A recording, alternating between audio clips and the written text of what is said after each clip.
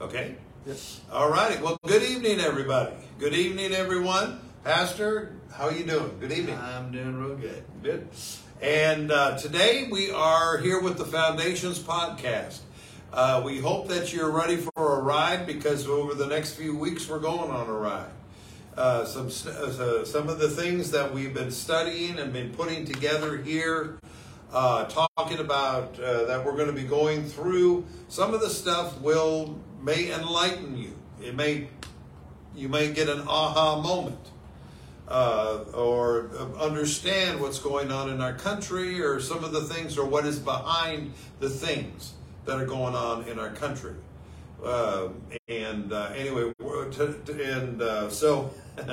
Anyway, there's a book that we're going to be talking about by Jonathan Cahn. Let's go ahead. The title of the book is called Return of the Gods. Return of the Gods. If you've read it, fantastic.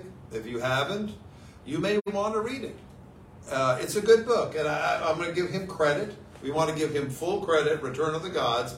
We're not going to give you everything in his book, but we are going to refer to some of the concepts, the ideas, the things that he brings forth out of this book, as well as, I think, Dr.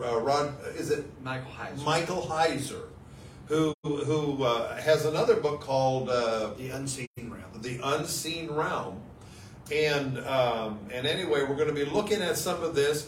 But basically, if you want to boil it all down, we're going to go into a subject matter of demonology, or biblical demonology.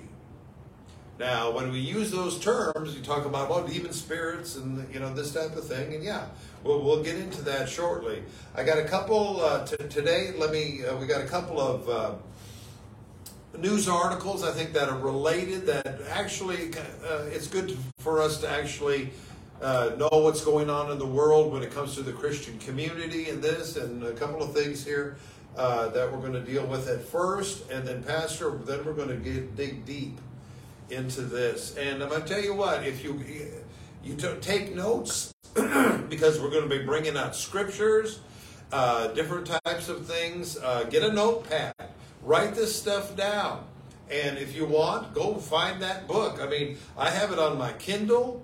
I have an audio copy of the book. You can also buy the hardback. It's on Amazon. I think it's like $18. And anyway, but if you want to get a hold of that, you ought to, because I'm going to tell you what, some of the things that come out of this really do speak to our modern times. And anyway, enough of that. Let's go ahead and let me start, I guess, Pastor, with, I tell you what, could you pray before we start? Heavenly Father, we come to you in Jesus' name. And Lord, the things that we're going to speak about today have such a relevance to what's going on in our world.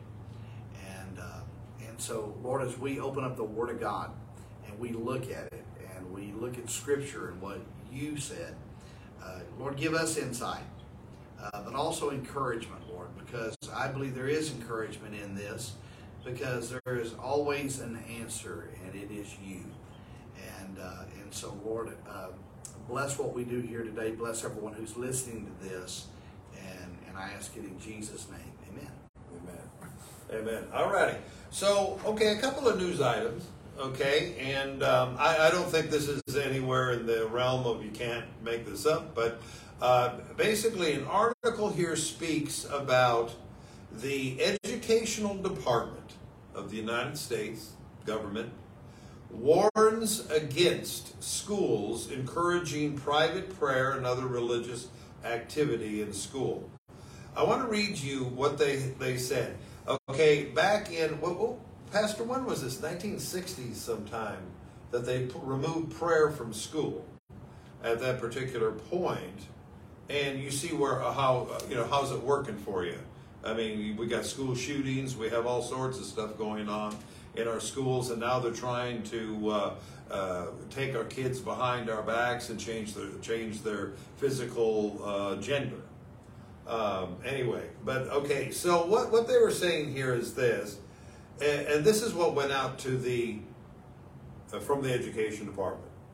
Teachers, school administrators, and other school employees may not encourage or discourage private prayer or other religious activity. They wrote this in a new guidance. I'll continue here in just a moment as I go down to it. However, it said the educational department warns school employees can't compel, coerce, persuade, or encourage students to join in the employee's prayer or other religious activity. It says some of these teachers, they have their own prayer. They have private prayer, whatever that is. Okay, anyway, during the workday, well, that's what they pray, you know, without everybody being around. Now, they can't encourage them or whatever to get them. It says the guidance goes on to say that schools may take reasonable measures to ensure that students aren't pressured or encouraged to join in the private prayers of their teachers or coaches. Now, it says the guidance comes at a time of the year when many graduation ceremonies are taking place across the country. According to the Education Department, public school officials may not mandate or organize prayer at graduation or select speakers for such events in a manner that favors religious speech, such as prayer. They have just put any means to prayer down. And that they've officially said that from our educational department, Pastor. Yeah, and you know, like I said, this has been a problem for decades. We didn't just get here overnight. No, this started in the 60s, where they said kick prayer out of school. Now, the thing is with that type of, I don't know, the direction of where this is going. Now, I remember, isn't there prayer at the pole? Remember that one where the people would come and pray, or Christians, they could join around the flagpole and pray. And they'd have prayer on a certain day during the year. I wouldn't see any reason why these folks wouldn't try to come after that. Well, and start, any teacher, don't you be getting involved in that stuff. Well, I mean, you can see the way things are going. Once again, rather than appeal to history, just look at the history of Israel and what happened with them. And in our country here in America, we are going down the same road. Yes. You would like to think that we could look at the Bible, and maybe that is part of the problem. Maybe people just don't read the Bible anymore. They don't see the parallels. They don't understand the principles that are here. I mean, how many warnings do we have? I'm thinking the Hebrew warning, Hebrews 2, and where Paul gets into an ideal that we should give the more earnest heed to the things that we've heard, lest we drift away from it. And then he says, if the word is spoken by angels, and of course he's talking about the law there that God gave Moses. Yeah. And he said if the word spoken by angels proved unalterable, and every disobedience received a just recompense of reward, this is how will we escape. And by the way, I believe that Hebrews is a sermon by Paul written by Luke. That's my opinion.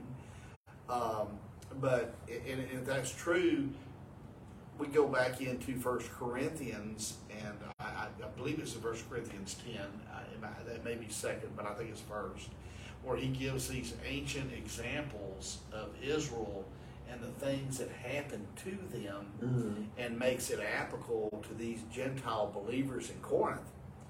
And they are examples to us. Yes. And so, one of the values of going through some of the things that we're going to talk about here today and in the weeks to come is we're going to be looking back into what God did in Israel and talk about the application of what that meant in New Testament times and how that affects our nation right now. Yes. And that's the value And you see that it's affecting our nation. I mean, they've kicked it, and now they're reinforcing around graduation time. Don't you be encouraging prayer. They're trying to suppress prayer. That's. I mean, I guess that's the best way I can say it. Another. What do you call this? Article. That is more of a positive nature. Okay. What happened here is that there was an auction this last week. And there's a book, and I'm gonna give you just a real quick synopsis of this. The Codex Sassoon Hebrew Bible was up at Sotheby's, I think that's how you pronounce it, Sotheby's, for auction this last week. And they called it, it becomes the most valuable book ever sold at an auction. And this Bible, and give me just a second here to pop into the read up on this thing. Here it is. The Codex Sassoon is, they call it S1, is a Masoretic codex comprising of all 24 books of the Hebrew Bible, dated to the 10th century. They say CE, that's after the death. It is considered as old as the Aleppo Codex and a century older than the Leningrad Codex. Okay, the earliest known complete Hebrew Bible manuscript. Okay, oldest complete Hebrew Bible manuscript. This thing, this last week, they said it was going to get a lot of money. It sold. Somebody bought it or auctioned or got the auction for $38.1 million. The highest that this is a Bible, any book has ever commanded at an auction. And somebody wanted the Word of God. Somebody wanted the Word of God. And so they bought it. Of course, it's a private flow, so they're not going to tell us who bought it. It'd be an interesting. This is part of when I was going to college and all that, into archaeology. I love archaeology. Love that old scripts and all that type of thing. But here you have a Hebrew Bible that is really old, still together, and you can see it in the pictures, and sold for $38.1 million this last week. So I hope whoever bought it can read Hebrew. Yeah, they'd have to be able to. That's us. Unless they just had so much money, they just wanted it for a collector's sake. Yeah, so Hebrew is read from the right to the left, right? Because we normally read from left to right, as with English and that type of thing. Hebrew is read the other direction, and of course, that's what it was my thing in college, is that I was Hebrew. That was all that I studied. 3 years of Hebrew, yeah, interesting. But anyway, this is good, and I mean, the Word of God commands $38.1 million. There you go. So that's a good thing to hear. A lot better than some of the other stuff that we're hearing. So, alrighty, Pastor, let's cross over. Now, I'm going to ask you first of all, what is biblical demonology? Well, biblical demonology is a study. If we were starting out in the Old Testament, we would talk about the Shadim, which normally is translated in English, your English Bible, as a demon, and also the issue of where do demons come from. The late Dr. Michael Heiser had mentioned that he felt it was unfortunate that the word Shadim was just translated in the sense of how the Septuagint translated it. Not that he said it was wrong. He said, but sometimes what it does, it brings a little bit of confusion. Sure. So when we're talking about the Shadim, we're not talking just in the terms of what we would call someone who's demon possessed. I mean, it could apply to that. No, we're not saying it couldn't. It's more of a demonic. Well, demonic forces at work. I wouldn't even use the word demonic. Or maybe I would use the kingdom of Satan. There's a hierarchy in it, and there's issues in the Old Testament that are very, very clear. And when we're talking about the Shadim, we're also talking about things involved with idol worship, and that's Old and New Testament, by the way. And with the understanding of that concept, that we're going to read a passage in Deuteronomy, also in Psalm 106. Yeah. That gets into some of the teaching in the New Testament, especially Paul talking to the Corinthians about idols. Yeah. And he talks about, I don't want you to be partaking of the cup of the Lord and the cup of demons. Yeah. So the word there is used, and but anyway, but you know, I don't think these are things as a believer we should fear. No. But on the other hand, there is a curious passage in Ephesians 3:10. We may or may not look at it today, but it is the mission of the church to have something to do with these principalities and powers. Yes. Yes, And these Shadim, you would call them in the Old Testament, and in the New Testament concept, they were the principalities and powers. They are akin to Daniel chapter 10. I'm sorry, Daniel chapter 10, when he talks about the forces of evil that was stopping him from getting an answer, or that is Gabriel to bring an answer to him. And there's some fascinating concepts there. I want to read this passage in Deuteronomy 32. Okay. And by the way, this is part of a bigger context. This is a song of Moses, and it's fascinating, some things he has in here. But I'm going to start in verse 15 and just read just a couple of verses. And it says, but Jeshurun, or Israel, grew fat and kicked. And when you mentioned that about kicking, I thought that was kind of funny right there. They kick against something. Yes. And so Israel grew fat and kicked. You are grown fat, thick, and sleek. Then he forsook God. In other words, Israel forsook God, who made him, and scorned the rock of his salvation. They made him, that is God, jealous. And by the way, when you see in your English translation the word God, generally that's the word Elohim. Yes. And we may make a mention of that because, well, anyway, let me just go on. And they scorned the rock of his salvation. They made him, that is God, jealous with strange gods. That is also Elohim, but that is in the plural, meaning there's many Elohims, but there's only one creator Elohim. Yes. That is Yahweh. Okay, Yes. so that is all through the Old Testament. We'll probably get into that later. But notice this, they made him jealous with strange gods, with abominations, that's toivah. They provoked him to anger. And then we get a little concept on how they did it. Now, the Psalm 106 is going to be a little deeper on this. But verse 17, they sacrificed to demons, the Shadim, who were not Elohim, to Elohim, little e, whom they had not known, new gods who came lately, whom your fathers did not dread. And you neglected the rock who begot you, forgot the God who gave you birth.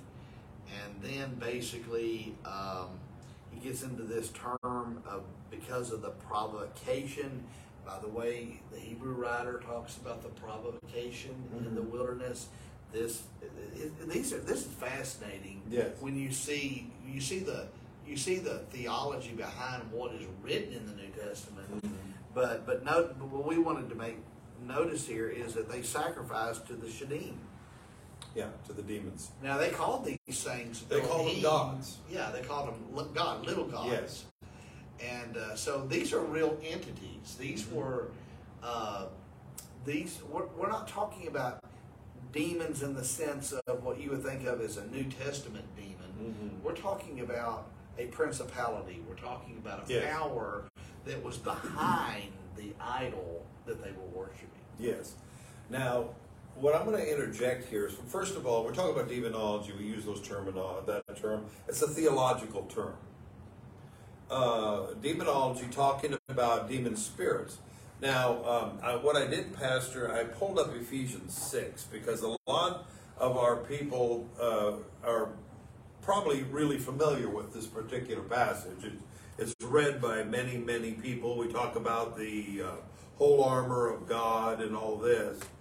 And the thing here is that when Paul brings this out, okay, first of all, there is a Satan. Now, if you don't believe that there is a devil, well, he already has you in his hand, so you're in trouble. But there is a devil, and Pastor, follow me. I'm gonna kind of roll this out. I want you to keep me in check here. Now, I believe it's in the book of Isaiah where it talks about how art thou fallen from heaven, O Lucifer, son of the morning. Yes. Okay, and it talks about the fall, or Satan and a third of the angels being kicked out of heaven. Now, who actually followed him? And those angels in turn became what we now know, or we talk about, as demons. And they do his bidding, and basically they're evil. Now, as Pastor was talking about, there is a structure, there is a hierarchy of these type of things, and then one of the I think this is a very good portion that will draw this out is in Ephesians chapter 6, and and I believe it is verse 12 here. Let me get my glasses. Hello. It says, "For we do not wrestle against flesh and blood, but against principalities, against powers, against the rulers of the darkness of this age, against spiritual hosts of wickedness in the heavenly places." Now I'm reading in New King James Version here. Okay, then it goes on and talks about the armor of God. So what we have here, Pastor, is we got principalities, we have powers, we have rulers of the darkness of this age, and against spiritual hosts of wickedness in the heavenly places. And what ought to be obvious from the context, these principalities, powers, I'm in the New American Standard, so okay. World forces of this darkness against spiritual forces of wickedness in the heavenly places, these are not flesh and blood. No. He just told us that we're not wrestling with that. And so these are actual principalities, they're actual evil, you could call them fallen angels if you want to. There's a hierarchy here. Yes. The kingdom of Satan is very organized. It's not haphazard. There is an order to it. I mentioned the Ephesians 3:10. Mm-hmm. This is Ephesians is one letter. Yeah. But just right before he wrote this, he made this comment here. Boy, it's hard not to get the context of this. Well, let me just read it. He's talking about a mystery, by the way. And the mystery really is the fact that God put the Jew and the Gentile together and made one new man in Christ. In other words, the gospel is available to everybody. Sure. But then in verse, well, let me just read verse 9. And he said, and to bring to light what is the administration of the mystery, which for ages had been hidden in God who created all things, so that, and this is important right here, so that the manifold, now I don't really like that word, and it's used in the New King James, I think it's used in the King James, New American Standard, the varied purposes of God. Yeah. That's what it means. So that the varied purposes of God, or the varied purposes of God's wisdom, might now. Now, Paul wrote this, in the middle of the first century. So yes. it means it's now today. Okay. Yes. He said so that that this manifold wisdom of God might be made known, that it might now be made known through the church. Notice this, it's through the church. Through the church. And let me just say this right here. What I'm about to read, this is not some Lone Ranger kind of guy who has a ministry and he ain't connected to the church. Friend, if that's you, it ain't going to work for you. No. Okay. He said, through the church, notice this, to the rulers and the authorities in the heavenly places. Okay, you got the rulers and authorities. And this then is principalities and powers in KJV. Yeah, and rulers and authorities. Well, and then I'm reading that in the New American Standard. But Okay. you go over here to verse 12, Paul says, for our struggle is not against flesh and blood, but against the rulers, against the powers, against the world forces of this darkness, against spiritual forces of wickedness in the heavenly places. So Paul is identifying these things that we as a church are to make known. And how do we do that? We preach the gospel. We preach the gospel. We speak truth to lies. Okay, we proclaim that Jesus is Lord. We talk about what that means as it relates to us. And so as we do this, we're making known something. And who is that? The principalities and powers, or the rulers and the authorities, depending on what translation you're using there. Yes. These are the things that we have warfare with, and that warfare is carried out in the proclamation of the gospel. It's carried out in the armor of God that I believe is prayer armor. Yes. And we pray, we minister the word of God, and by doing that, we break. I'm going to use a word that Jonathan Kahn used. Okay. We break the spell of these principalities and powers, these ancient, if you want to call them fallen angels that were involved in a lot of the things we see in Israel's history that I believe are over our nation right now. Yes. That's how we break their power. Now, tonight's purpose, we're bringing some clarity and some direction and some background to this particular subject as we go into this book and what these that we're bringing out tonight.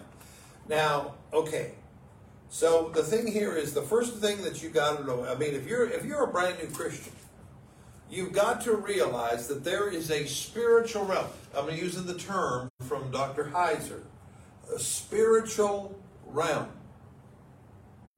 that we deal with, that we do not see with the natural eye.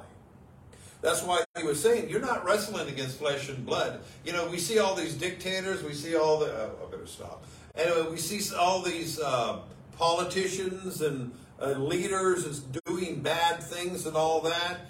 We don't, even your brother or a person, your boss at your work, we don't war against those. We do not wrestle against flesh and blood. We wrestle against the spiritual entities, sorry, that he's bringing out in Ephesians, and that is within the spiritual realm. There is a spiritual realm that is existing today and has always existed. God is spirit. You talk about the Holy Spirit. You talk about, we're talking about the devil and all this. And these spiritual forces that are happening. And as Pastor was indicating, there are principalities, there are powers in certain areas. Yes. And by the way, that is a biblical concept there. That's not, Steve and I's, wild theology. No. That is a biblical fact. There's passages in Daniel. There's all over the Old Testament that show us this unseen realm, and from the standpoint of being either good or positive. I mean, so not everything in the unseen realm is evil. Obviously, God is in the unseen realm. Yes, yes. And so, but yeah, this is a real world. And we need to be aware of it, because many times, and I have to catch myself in this as well, is that you end up, the backlash backlash that comes at you, sometimes we think it's just people, we think it's just, well, things in the world or society. No, there's an unseen realm behind that. Yes. And that's what we're struggling with. We're not struggling. You read the scripture. We don't struggle. We don't fight against flesh and blood. Mm. Now, there may be flesh and blood that's involved. Yes. But that's not the power behind it. No. And so we have to keep our focus on the right thing. That's why prayer. That's why knowing the Word of God. That's why being a part of the church, listening to a podcast like this, going back to Scripture, comparing what we're saying with what Scripture teaches. That's how we stay ahead. Yes. That's how we not to be deceived, but to be effective. Exactly. And the thing is the Word of God exposes this. It gives us a revelation, the understanding of these unseen realms. Jesus himself, he said, what is born of the Spirit is spirit. What is born of the flesh is flesh. John chapter 3. He talks of Nicodemus. I mean, coming that night, how do I, he's asking Jesus by night about this, and Jesus is saying he must be born again. He's over there. He said, what is born of the flesh is flesh. What is born of the Spirit is spirit. So he makes a distinction, that's the word, between the flesh and the spirit right there. Jesus was doing this for Nicodemus at that particular time. Yes, he was. We were looking over here at Psalm 106, and I got this primed and ready to roll. I'm not going to read your part. Okay, you go ahead. I was just looking at this earlier, where verse 28, they joined themselves also to Baal Peor. That's thing with Balaam and all like that. And ate sacrifices offered to the dead. That's a fascinating word in the Hebrew. We may talk about that in a later podcast. Yes. I believe that is a Raphaim. Yeah. Thus they provoked him to anger with their deeds. The plague broke out among them. And then Phineas stood up and interposed. And if you read that in the context of when it happened, Phineas actually, there was an Israelite man that got involved with a Moabite woman and brought him in the midst of the people. That they were already mourning because of this plague. And he brought him right there in front of Moses and all the elders. And of course, they're all praying that this God would stop this plague, which that's also interesting if we want to look at it in Hebrews, but because that's attached to the Shaddim as well. Yeah. And so, and then Phineas sees this, gets a javelin, and chases them, and he ends up kills them. Yeah. And notice what it says right here. That Phineas stood up and interposed. That's what it means there. Yeah. And so the plague was stayed, and it was reckoned to him for righteousness to all generations forever. Now, we're not saying go get a javelin and kill people. That's not what we're saying. But we're saying that his faith demonstrated something that was amazing. And, it also, now Pastor, think about this. It also speaks that if we are true to God, we're true Christians, we are going to uphold righteousness. Yes, we're not going to hold back. No. I'm not saying go blow up somebody or shoot or snap somebody. But let me give an example of this, and we won't give the name. Okay. But I'll just give an example of this.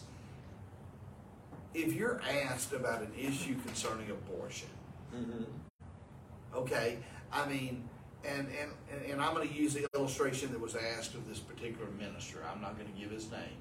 Yeah. It was an 11-year-old girl who was raped and got pregnant. Yeah. Is that a tragedy? Yes, it is a tragedy.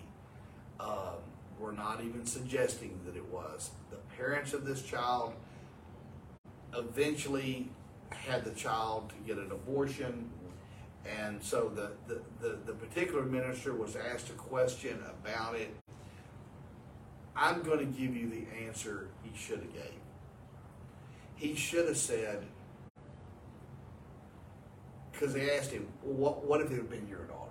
Yeah. All right, I have two girls. All right, if it had been one of my girls, it would have been tragic. It would have been horrible if they were raped. Nobody's suggesting that. No. But would I have taken my 11-year-old daughter and she had an abortion? The answer to that is no. And the reason why it's no is because we do not shed innocent blood because someone raped someone. If you want to put somebody down, Put the rapist down. Yes.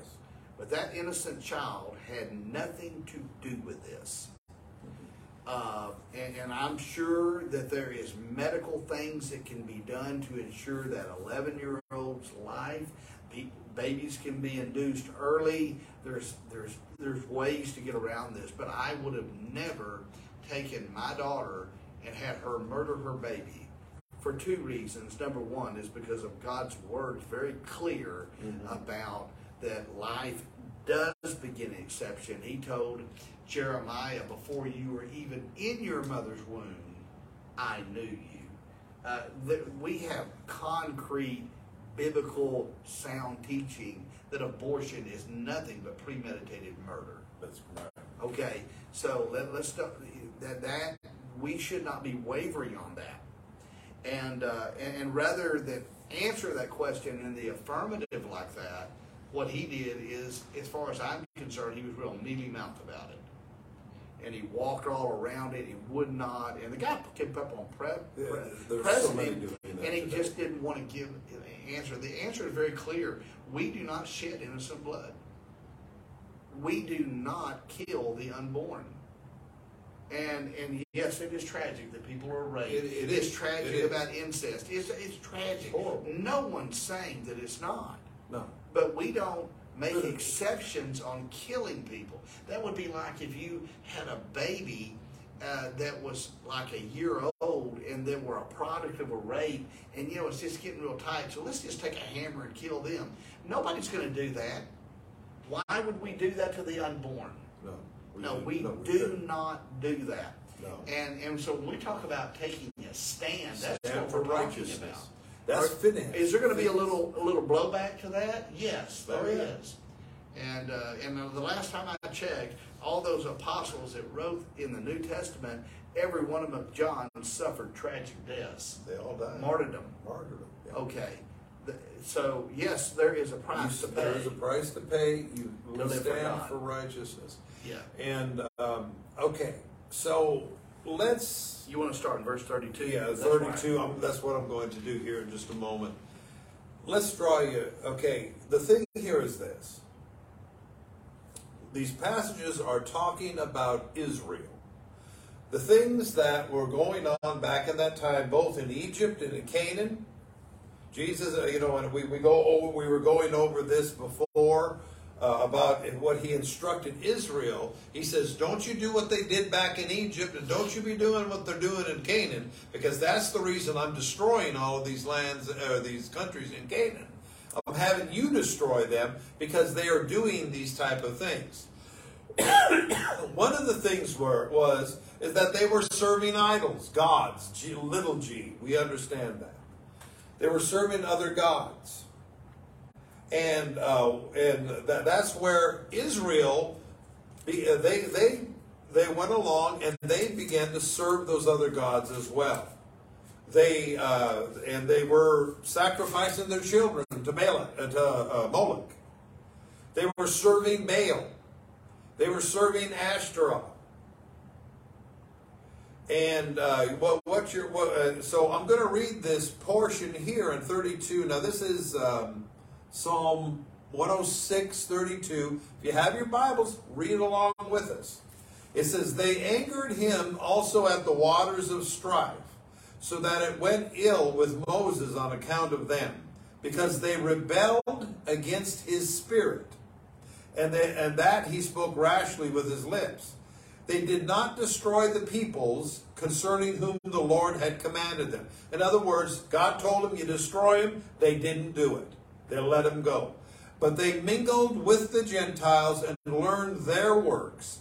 They served their idols, which became a snare to them. They even sacrificed their sons and their daughters to demons. And we're going to get, as soon as I'm done with this, we're going to tie in some things here. And shed innocent blood. Pastor was just talking about that. The blood of their sons and daughters, whom they sacrificed to the idols of Canaan. And the land was polluted with blood. Okay. Thus they were defiled by their own works and played the harlot by their own deeds. They prostituted themselves with the other countries. Therefore the wrath of the Lord was kindled against his people, so that he abhorred his own inheritance. The term abhor is a hatred, Pastor. Yes, it is. It is a strong way. It is a very strong term. He abhorred his own inheritance. And he gave them into the hand of the Gentiles, and those who hated them ruled over them. Their enemies also oppressed them, and they were brought into subjection under their hand. Many times he delivered them, but they rebelled in their counsel and were brought low for their iniquity. Yeah, it got to the point God hated his own children, or his own people, Israel. And that goes back into that Deuteronomy 32, and we'll get into that somewhere in here.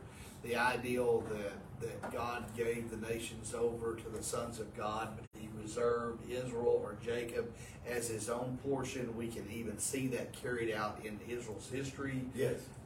There's ways to demonstrate what that might have looked like. But the point of it is, this is in essence, the psalmist is just giving this rendition, and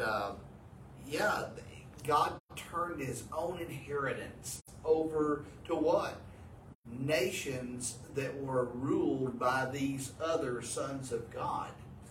And when we're talking about sons of God here, we're not talking about something godly at this point. We're talking about something that's very evil. We're talking about a principality or a power. Yes. So they're actually controlling them. Now, oh man, this stuff is going to start turning around here. One thing I did want to bring out, Pastor, and okay, it said they served these gods. I'm going to slightly mention the Dark Trinity.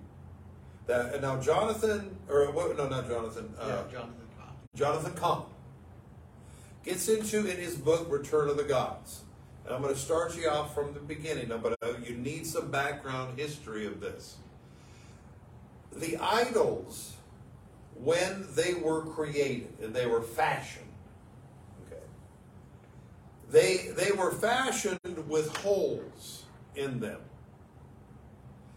And to where they felt, and the belief was that upon dedication of that idol, that the gods themselves, they believed in gods. These were the gods. They couldn't. Now, I don't know that they believed, Pastor, or had an understanding these were demonic spirits.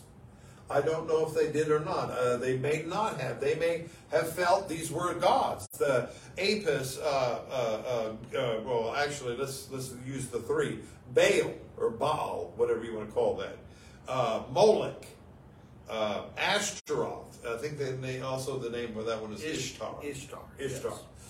Anyway, and these gods, or goddesses, or whatever you want to call them, those holes were bored in there so that when they dedicated the image, that they believed that the spirit or the gods themselves would come and go into those idols. They would what's the word for it?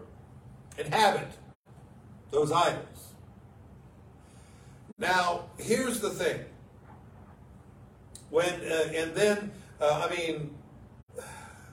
We're going to get into all three of these gods eventually here.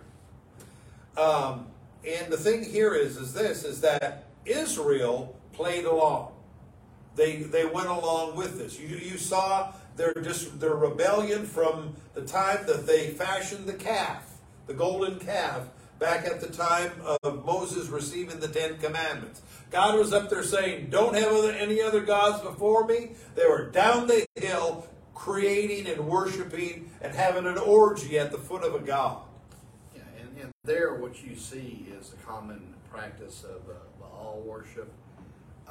Obviously, Ishtar, or many times you'll see the word the ashram, which is a term of the worship of Ashtar, and then of course the Psalm 106 we saw it here. It mentioned Baal Peor. Baal Peor. And that was it. That was part of that worship. I mean, the Moabites were in that. That's and then you see the immorality that Phineas had to deal with.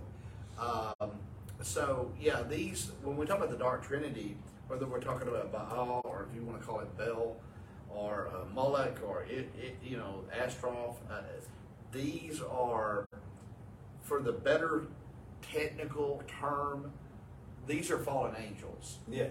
I mean, that may not describe it totally, but they are some kind of angelic fallen entity. And we see these things, and there's a history about where all this occurred. We may even touch on a little bit of the Book of Enoch. I think it provides some backdrop. It does. I don't consider the Book of Enoch inspired, but I do believe it gives us a backdrop. Gives us some understanding. Even the Book of Giants. These are things the New Testament writers read, and so it gives us a little hint into some of the things they said. And while we're talking about any of this, when we talk the Dark Trinity, that's a Jonathan Cahn. That's his terminology. What I think it does, it crystallizes it when we begin to look at, well, what does Baal have to do with us today? What does Moloch have to do with us today? What does Ashtaroth have to do with us today? Well, I mean, we can track this because we can look at what it had to do with Israel. Yes. Then we can look at what's going on in our country, and what's fascinating. We've talked about this in other contexts. But you can go back into the 1960s and you can really see the beginnings of what we'll call a possession of the nations. Yes. Or the possession of our nation. It started out gradually, and we'll talk about in each one of these how we see that happen. Once again, let me put a shout out. I don't know Jonathan Cahn. I've never met him. Yes. We're not saying we agree with everything he said because we've never heard everything he said. Okay. We're just commenting on his book. Okay. Yeah. And to be honest, I think he did a good job. He did a real good job painting a picture here that's worth thinking about. Okay. Yeah. And so please understand that first of all, we are giving him full credit for this book and what he did. It is a very, very well put together, and it really has some eye-opening things in the book. Do we know, or I don't even think we're aware of everything that Jonathan Cahn teaches? Okay. So please, we're not giving credence to everything that Jonathan Cahn is, as he's the next best thing since lasagna. I like lasagna. But at the same time, you got to understand, we're looking at this one book here, we're taking it in terms of demonology. We're also going to refer to Dr. Heiser. We're going to and bring these things out. Now, here's where, and what I was just talking about was that the people of Israel, or whoever were christening these idols, did not realize that demonic spirits, where we do not believe that there's gods, or a pantheon of gods, there's one God, the Lord God, Yahweh.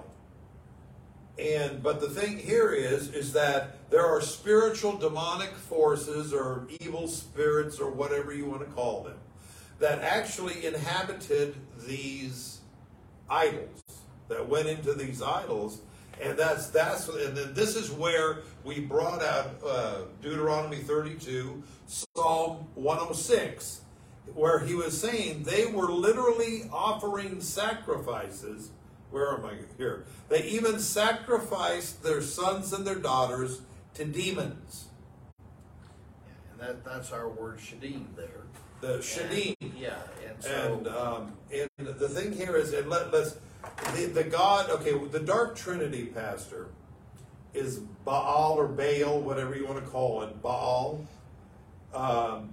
Molech, and then the Ashtaroth or Ishtar. They're kind of interchangeable, the same one. Those three are the Dark Trinity. Now, Molech, and we've mentioned this in time in another podcasts and teachings. Molech was the god that they sacrificed their children to.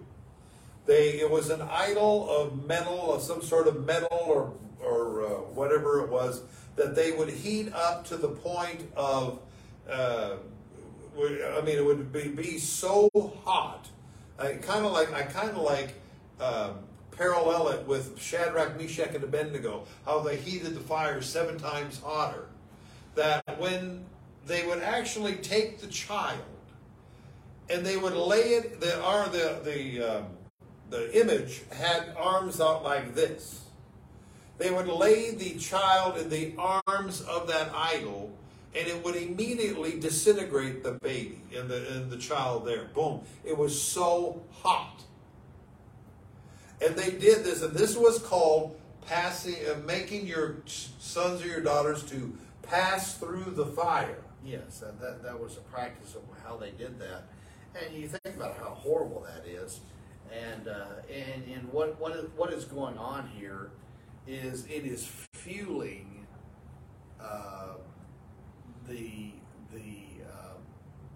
Moloch himself as a Shadim.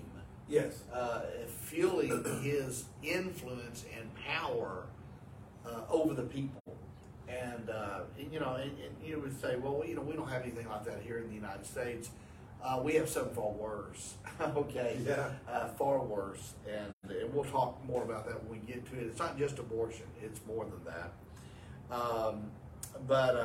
But yeah, there's a passage, and our time's almost up. Let me just read this briefly. Just to give us a picture of this unseen realm.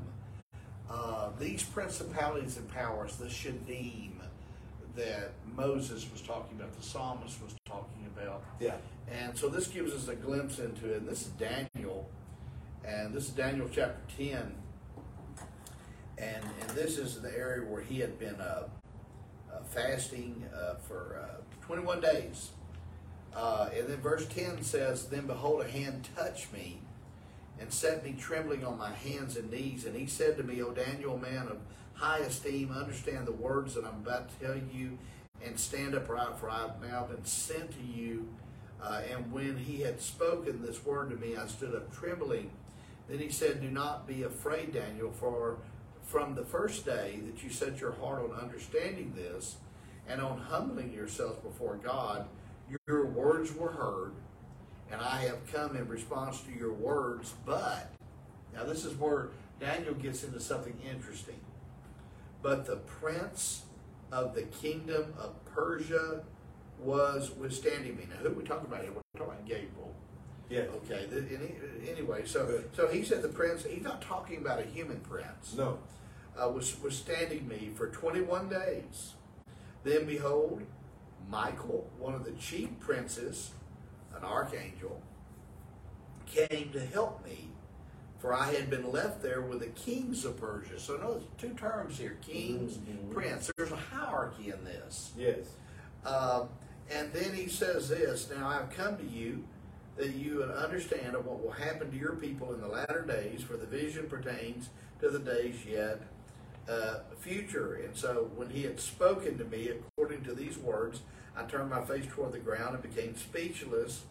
And then behold, one who resembled a human being was touching my lips. And I opened my mouth and spoke and said to him, standing before me, "Oh, my Lord, as a result of the vision, anguish has come upon me, and I have retained no strength. For how can such a servant of the Lord talk with such as my Lord? As for me, there remains just now no strength in me." A little observation that I get a little leery of people who talk about these great manifestations of God that they are having like Yeah. being caught up to heaven all the time, Yeah. and all these visions, and there is you don't see this on them. No.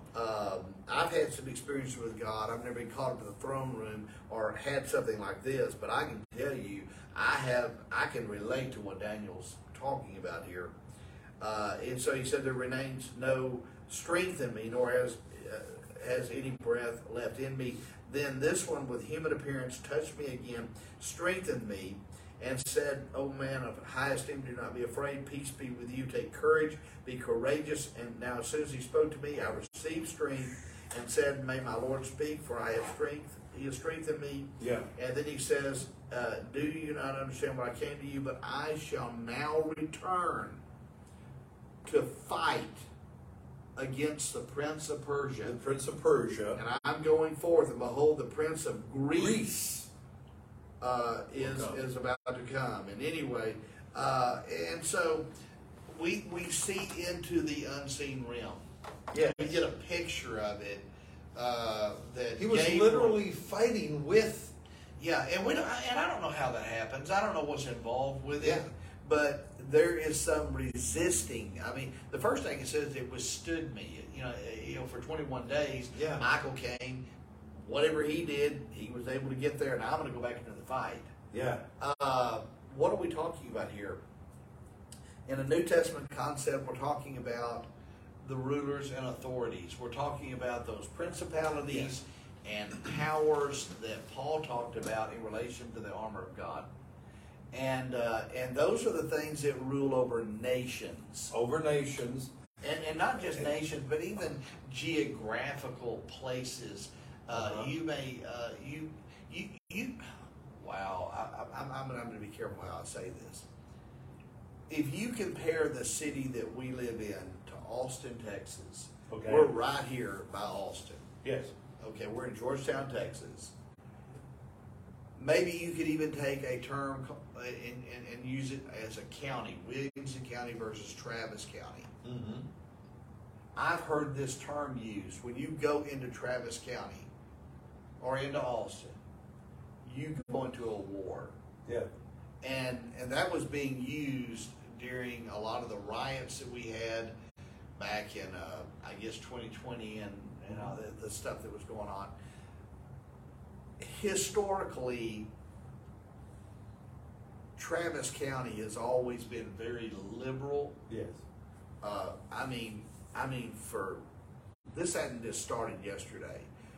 Williamson County has been known as a very conservative county. That's changing. It's changing big time. Yeah, it is changing. Because you have so many people from Austin that are moving to Round Rock and Georgetown. Now, I realize you may not live in these places, but I'm just trying to give you a visual picture of how this worked. I believe that one of the reasons that Williamson County was so conservative, it was so strong, churches were strong here, is because in a sense we did not have a principality over this county. Mm-hmm. I'm not convinced that is true anymore. No. With everything I'm seeing, but over Austin, and by the way, they always do T-shirts, keep Austin weird. Yeah. And I believe that there are principalities, powers, you can call them rulers, authorities, Mm-hmm. that are put into positions, and they exercise some form of influence, All those areas. or if we use the parable, possession. Yes. Over peoples. That doesn't mean people are possessed by something. I'm just saying the thought processes. And probably everybody has talked to somebody that you're giving them sound biblical truth in a casual conversation, and it's just like they don't get it. They can't get it. It's like they're blinded. Yes. And while that's Paul's theology, by the way, about the lost. And I believe that this term in Hebrew, the shadim, that's used in Deuteronomy 32 and Psalm 106 and in many other places in the Old Testament, is the principalities and powers, or the rulers and the authorities that are mentioned in Ephesians 6. No, Pastor, just real quick, I'm going to speak to that Daniel. passage. Now, we understand through history, watch this. There was the Babylonian Empire. One night, there was a party. Yes. They had dragged all of the things out of the temple of God, and they were partying with them in there. And all of a sudden, a hand appeared on the wall, disembodied hand, and it started to write on the wall. And it said, many, many tekel ufarsin. It says basically it was your kingdom has been numbered and has been found wanting, and now you are divided to the Medes and Persians. Belshazzar, the son of Nebuchadnezzar, was having that party. Now, history records that there was an underground place underneath the city of Babylon where the Medes and the Persians, their armies quietly went underneath. And before they realized it, they had been overtaken. Babylon fell in a night. Medes and Persia, Medial Persia, the king of Persia. You're talking about the prince of Persia there as we get in. Then after the Persian Empire, I'm not going to go into any more of that, but there was the Greek Empire. The Prince of Greece is coming. Yeah, he's coming. And by the way, if we're looking at the human counterpart of this, Alexander the Great. Yes. And so, but notice it's what fueled him? What fueled the Prince of Greece? Well, some people say that the spirit of Antichrist was in this man, but I don't know. Yeah. I'm not going to get into all of that right now. But you have Greece. Then you have Rome. The Roman Empire took over there. The Prince of Rome, or whatever that was at that time. But here, the thing is that, like Pastor was talking about, the enemy within the spirit realm sets prince of whatever or principalities over particular areas. And this is where, Jonathan, I'm just going to kind of segue, and then we're going to have to wrap it up, into the book. And this is where Jonathan Cahn gets into his what he's talking about here is we have an unholy trinity. We have a dark trinity that he's talking about. And the thing here is this, and I'm going to read one passage here. I wanted to get this out before we conclude, if I can find it. Okay, here we go. And he talks about spirits. He said, and there's a verse in, I believe it was Matthew, let me get it right, 12:43 to 44. If you're following, mark it down. Matthew 12:43 to 44. When an unclean spirit goes out of a man, he goes through dry places seeking rest and finds none. Then he says, I will return to my house from which I came.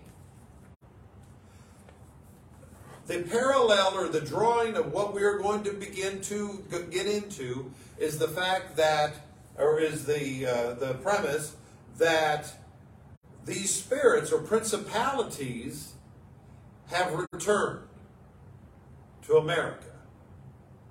The return of the gods. Now we're talking about gods, we are talking about demonic forces behind the gods, behind the dark trinity, have actually come back to America to do their thing. And as we go forward in this study, starting again next week, you don't want to miss these podcasts, because we're going to go in and we're going to be bringing this stuff out, and we're going to be talking about Baal or Baal. We're going to be talking about Moloch. We're going to be talking about Ashtaroth, Ishtar, the type of things that they commanded that we today see in America. Why is America the way it is today? And this is where he's going with this book, and we're going to bring this out. Pastor, I'm going to stop. Anything else? Any last thoughts? Or No, just maybe getting to the punchline, because we want to make sure we're not trying to say all is lost. No. Not by any means. Just like God would send deliverers to Israel, he sends ministers, he sends people to speak truth to lies. And and we see that in the Old Testament. Obviously, the gospel we see in the New Testament. What they did, despite all the apostles pretty much suffering martyrdom, the gospel continues to go. And what did it do? It broke the power of the enemy. Yes. And really, when we're talking about in the West, and then it affected our country as well eventually, because that's where we get most of our people from that melting pot there.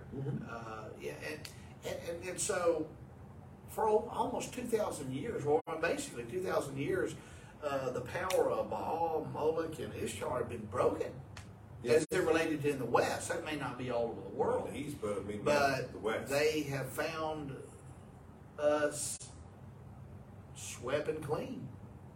And it is, and we can tie all this back to the 1960s, and we'll probably get into that on our next podcast.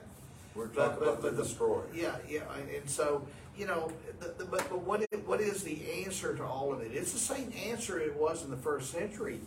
You speak the truth of God. You don't keep your mouth closed. Yeah. You're not like that minister I saw on that video. You get all mealy mouth about something. You speak the truth in love. And sometimes the truth in love is a little bit, it feels like Phineas. Yeah. No, we're not talking about hurting people. I'm just saying that's the impact it is. You know, when you look at someone and say, this is what God said, wow, that is such a, you know, and I may give an example of something that I had a conversation with a group of people, and it was kind of fascinating. But the point is, we speak the truth of God word to the lies of whatever Baal, Moloch, and Ishtar is giving people. Yeah. And prayer is on a personal level is so powerful. We cannot overemphasize that.